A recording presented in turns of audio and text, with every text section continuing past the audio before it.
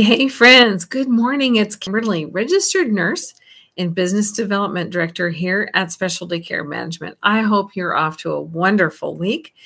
This month at Specialty Care Management, we're talking a lot about kidneys and risk factors for kidney disease. As many of you know, diabetes is the number one driver of kidney disease. There are a multitude of mechanisms as to how this actually happens. Diabetes and high blood sugars, whether you have diabetes diagnosed or not, high blood sugars, even momentary spikes in blood sugars, cause damage to delicate blood vessels and structures. So a lot of times, if you want to throw around a fancy word, throw around the words cardiorenal or hepatocardiorenal, right? But diabetes definitely has a profound impact on our cardiac, our kidney, and our liver health. Cardio is the heart, obviously. Renal is the kidneys, and hepatic, that's your liver.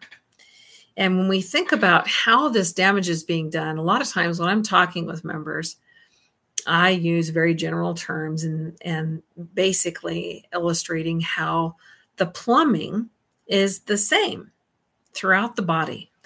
The plumbing system in our body is comprised of our blood vessels, our vasculature, if you will. And when we have these vascular changes, diabetes, when we have these high blood sugars, what we have is basically this thicker blood that requires more work to push.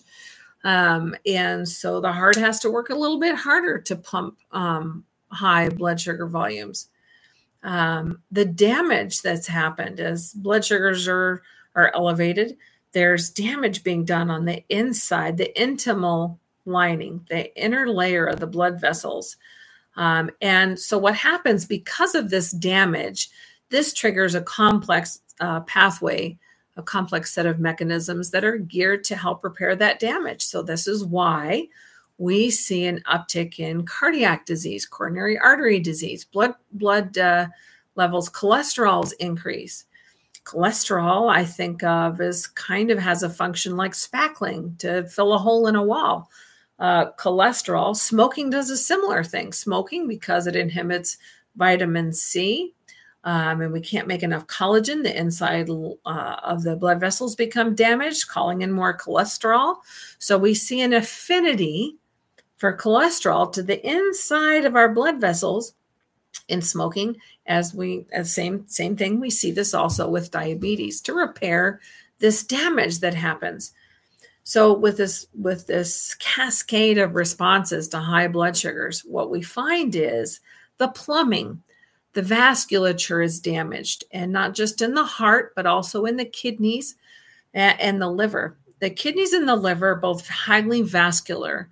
And so within the kidneys, what we'll see is a multitude of things, but we'll see a narrowing, a decreased perfusion or oxygenation, some blood supply to the kidneys. We see the same thing in liver disease. So a lot of times people can develop cirrhosis of the liver, not from alcohol, but from diabetes as well. We call that non-alcoholic or fatty liver disease, if you've heard of that. But basically in hepatic or hepatocardiorenal syndrome, or where you have this cascade of damage that's happening to the liver and the kidneys, sometimes what you'll see is portal hypertension, meaning that the blood pressure and the blood supply to the liver climbs. And with that, what we find is the kidneys actually experience too much volume. So as those blood vessels open up because of that, what's happening in the liver, then what you'll find is actually sometimes this profound even constriction of blood vessels. You'll find people pee off too much sodium, and that decreases their renal function. And eventually what happens is these people end up with too much volume, fluid volume overload. We find that with congestive heart failure. There's a lot of pathways that happen that damage the kidneys. We find fluid volume overload with congestive heart failure. And oftentimes that's driven by sleep apnea. Did you know that? If you're snoring, make sure you ask your doctor about the connection with snoring, sleep apnea, and heart failure. But what happens when the kidneys become overloaded, besides all the damage that's happening to the inside of the blood vessels because of high blood sugars, as the kidneys take on too much fluid, there's damage that happens because we have lots of pressure there. So it's complex. It's super important that for your members that have diabetes, it's really important to make sure that they're plugged in with an expert.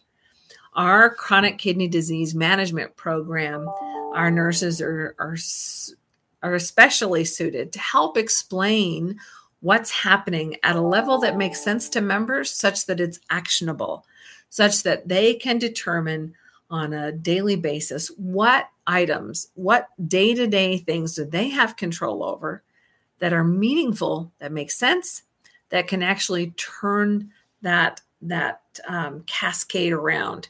And I've seen people with very low kidney functions be able to sometimes double their kidney function in just a few months, working with a nurse coach who's specially suited to educate these members. And not just educate these members, but to help walk with them and give them the actionable tools that they can employ on a day-to-day basis in terms of lifestyle that are really going to make a difference.